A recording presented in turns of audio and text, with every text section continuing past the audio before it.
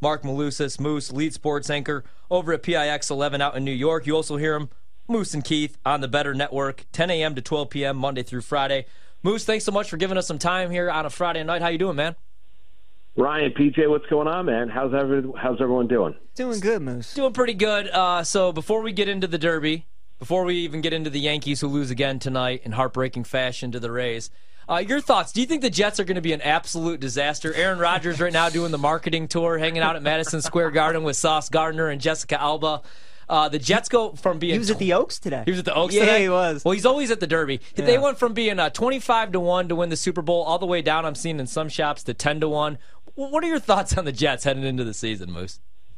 Yeah, I think they're actually going to be good. I mean, I understand that the idea of maybe fading them, thinking that year number one, is it really going to be what Tom Brady was down in Tampa year number one? But I think the Jets are getting a really motivated guy. I think he grew stale in Green Bay, didn't end all particularly well. I don't think he looks anything like Drew Brees at the end, or Ben Roethlisberger at the end, or Peyton Manning at the end, or Eli Manning at the end.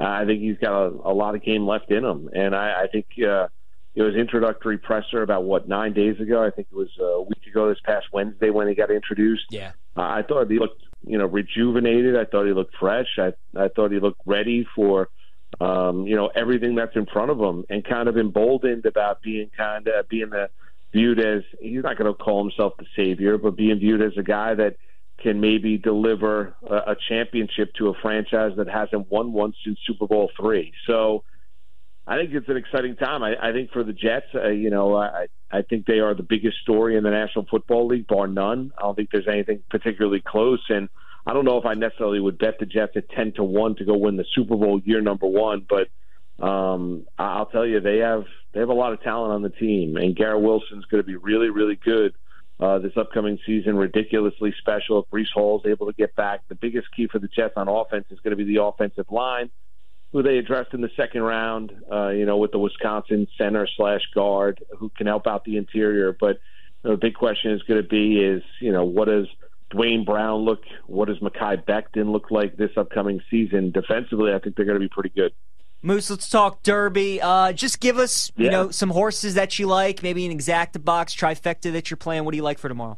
Yeah, no pressure. Yeah, I mean, I really like the 14. I really like the 14 Angel of Empire at 8-1 on the morning line. I don't know what his odds will be when the gates open tomorrow night at 6:57 or right around that time at Churchill Downs, but it was really impressive in a long sustained run in winning the Risen Star, then came back and was visually impressive winning the Arkansas Derby.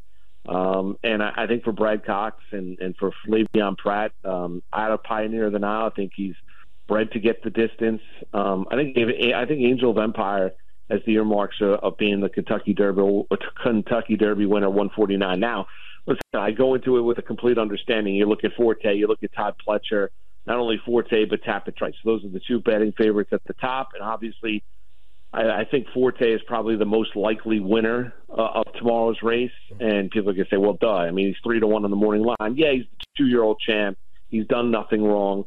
The criticisms this year will be, well, he's not particularly faster than he was as a 2-year-old. Has he improved? Well, no, he's not necessarily improved, but tell me where the great super horse is tomorrow, and I don't think it's an overly, talented field. So Forte is going to take some beating. I think he's handy enough to be able to where he can get the trip. Tapit Trice can run all day. Problem is he's slow leaving the gate. He's going to need a little bit of racing luck. But I'm going to be using Angel of Empire on top. A couple horses that I use underneath that I think can really outrun their odds. I would use I'd use the one where I coming out of the Wood Memorial. I do think he's got an opportunity, and I was disappointed with his performance in the Wood Memorial, but I do think a smallish colt. I think he can work out a trip for sure. And I think he can outrun his odds. And I would also use Disarm at 30-1 on the morning line for Steve Asmussen and Joel Rosario. Barely got in based on Kentucky Derby points, did enough, ran third in his last race, has been training like an absolute machine. He's been really the talk of the backstretch to Churchill Downs this week. So Disarm is one that I'd use underneath. So I do love Angel of Empire. I've liked him all week long, so I'm going to key him on top. I'd use Disarm. I'd use the one. I'd use the Pletcher horses. I'd throw King's Barnes into the mix as well. And if you're really going to spread, I'd use the 17 Derma Sotogake, the Japanese bred, who I think can really run all day. And there's nothing that he has done wrong internationally to think that he doesn't have a shot in this field tomorrow afternoon or tomorrow evening. Is there a horse that you hear people talking about that maybe you just have no interest in, or maybe you're going to look to fade? I don't know, in the matchup. Like, I keep hearing about the 8 Mage, who I actually liked. 18-1, 15-1. Not obviously sure where he's going to close, but I do kind of like that horse. Anybody that you're just staying away from, or what are your thoughts on Mage? Actually, the 8 horse. I don't love Mage. I really don't. Okay. I mean, I'm not telling you that he's not talented, and maybe he wins. I mean, maybe he surprises me and does. I just think the inexperience is going to come back to hurt him a little bit. Plus, people are going to make the argument, well, he's going to improve. Like, he blew by and blew by Forte in the Florida Derby like he was standing still on the far turn, and then Forte in the final 16th of a mile ran him down. I think probably a more experienced horse wins the Florida Derby. I'm not telling you Mage is not talented. I think if you're going to take a shot, you're going to gamble on talent. You're going to say, well, it's an improving, inexperienced 3-year-old. I think he's got 3 races under his belt for his entire racing career, and think to yourself, okay, well, 5 weeks out, they gave him enough of a break that he's going to fire his best shot tomorrow night, and the value and the odds are going to be in your favor. So I'm not going to talk you off of it. I know some people that do like Mage tomorrow night. I'm just not one of them. If I'm going to use them, I'd probably use them underneath. Moose, we had a bunch of scratches in this race, and now we have a 21, 22, and 23 horse, Cyclone Mischief, Mandarin Hero, King Russell. Any of those horses, I mean, they're big long shots, 27-1, 40-1. Who would be like this year's Rich Strike for you if you had to take a stab at like a 40-1 kind of horse? Is there anyone that, maybe you'd throw some pizza money on or something like that? Yeah, I mean, Disarm's 30-1 on the morning line. I don't know where his odds are right now because I know they opened up betting this afternoon, but I don't know where he's sitting, but he was 30-1 on the morning line. I'd use the 22. There's nothing not to like coming out of the Santa Anita Derby. The Santa Anita Derby winner at a scratch, he spiked a fever about 36 hours ago, so he's out of the race. But if you believe that Cyclone Mischief, the 21, getting into the field is going to set or give you at least, I don't think there's going to be an unbelievable pace up front, but there was a conversation earlier in the week whether or not there'd be any pace up front, and would there be enough up front for closers to run into. I think Cyclone Mischief is going to ensure that there'll be enough speed, enough pace up front to give it be a fair and honest race. So therefore, I think you got to include the 22, another Japanese bred, closed like an absolute freight train in the Santa Anita Derby. I think, he probably is a cut below when you're looking at class as compared to Derma Sotogake. But anything can happen in the Kentucky Derby, as you mentioned, as compared to what we saw last year with the Rich Strikes, scratching into the race and being the longest shot on the board and winning the race. Anything else you like in any of the other 13 races? Any other looks? Yeah, I would use Talk of the Nation in the 9th race tomorrow. Really talented, 10-1 on the morning line. It's a turf race. I don't understand how he's 10-1 on the morning line. Visually impressive. His last race, I believe, at Tampa Bay, at Tampa, was visually impressive. Really, really talented turf runner for Shug McGahee, who has trained champions and been a long-time successful trainer, especially on the NYRA circuit. Talk of the Nation, I don't think you're going to get anywhere at 10-1, but he's probably, other than me really liking the 14 and the Kentucky Derby, I do like Talk of the Nation in the 9th race tomorrow afternoon at Churchill. Yeah, I think that's a good look. Moose, what about the let's shift gears to baseball. What do you think of the Yankees? Lost again tonight to Tampa Bay.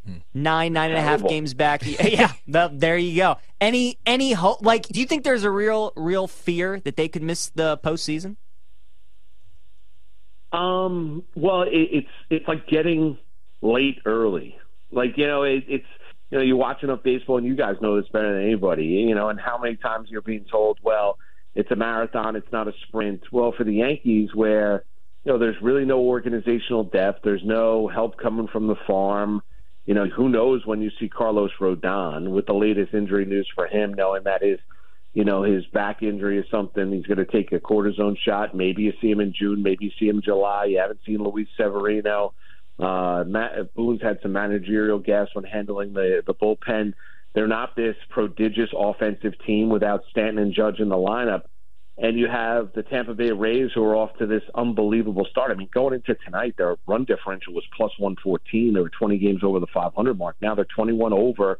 And the Yankees, as you mentioned, are sitting there 9.5 games back, and they're sitting in last place in the American League East. I mean, it is, the Yankee fan has been clamoring for change and want accountability with Brian Cashman and, want accountability with Aaron Boone. And he heard Cashman the otthe day blaming, the injuries and saying, well, this team has got to keep their head above water. But now there's a real threat for them not to even make the playoffs. Amazingly enough, in the American League, do I think they'll still get there? Yes, because I feel like they always seem to find a way to get there. However, what you're watching right now, they're a terrible baseball team, and they deserve to be exactly where they are. I understand injuries happen. I get it. But, they're a bad fundamental team.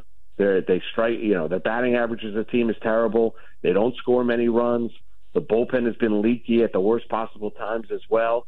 They deserve to sit exactly where they are in the American League East. And as we're sitting here in early May, it's still early in the Major League Baseball regular season. We're still 33 games in. However, there's no help entering anytime soon. So they've got to figure it out internally, and there's not many solutions when you look at their roster right now.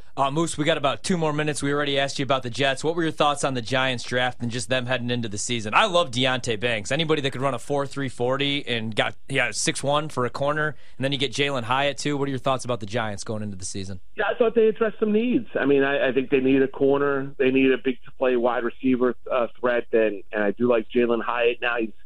Now he's an all-speed guy. Some people question just what kind of route tree he ran at Tennessee. I heard the similar concerns of DK Metcalf when he was coming out of Ole Miss. Yep. DK Metcalf's a hell of an NFL wide receiver. So, I mean, I look at Hyatt, and he has one thing you can't teach. You can't teach speed. He's fast, and I think the Giants need a burner, and that's exactly what they got. I think they got themselves a starting center with a kid from Minnesota that they drafted in the second round. I think he's going to be there probably for the next 8 to 12 years. And the offensive line is something that Joe Shane has gone out there and promised that he would address, and he would. The big thing is you need Daniel Jones to throw for more than, he can't throw for 15 touchdowns, 16 touchdowns this upcoming season. He's got to be in the mid-20s, and they've got to figure out exactly with Saquon Barkley, who doesn't want to play under the franchise tag of $10.1 million. Joe Shane on the NFL Network yesterday saying that they're working on a long-term deal. Well, they better, because Saquon Barkley is of high importance to this team offensively. But more importantly, Daniel Jones proved a lot of people wrong last year. He's got to take another step forward after getting rewarded with the contract this offseason. Moose, thanks so much for giving us some time on a Friday night. Enjoy the time with the family. We'll be rooting for Angel of Empire and Brad Cox, who I fell in love with him in the Arkansas Derby. So let's go. I like the price, too. Thanks, man. Enjoy the weekend. Thanks, Moose. You got it, guys. Be well.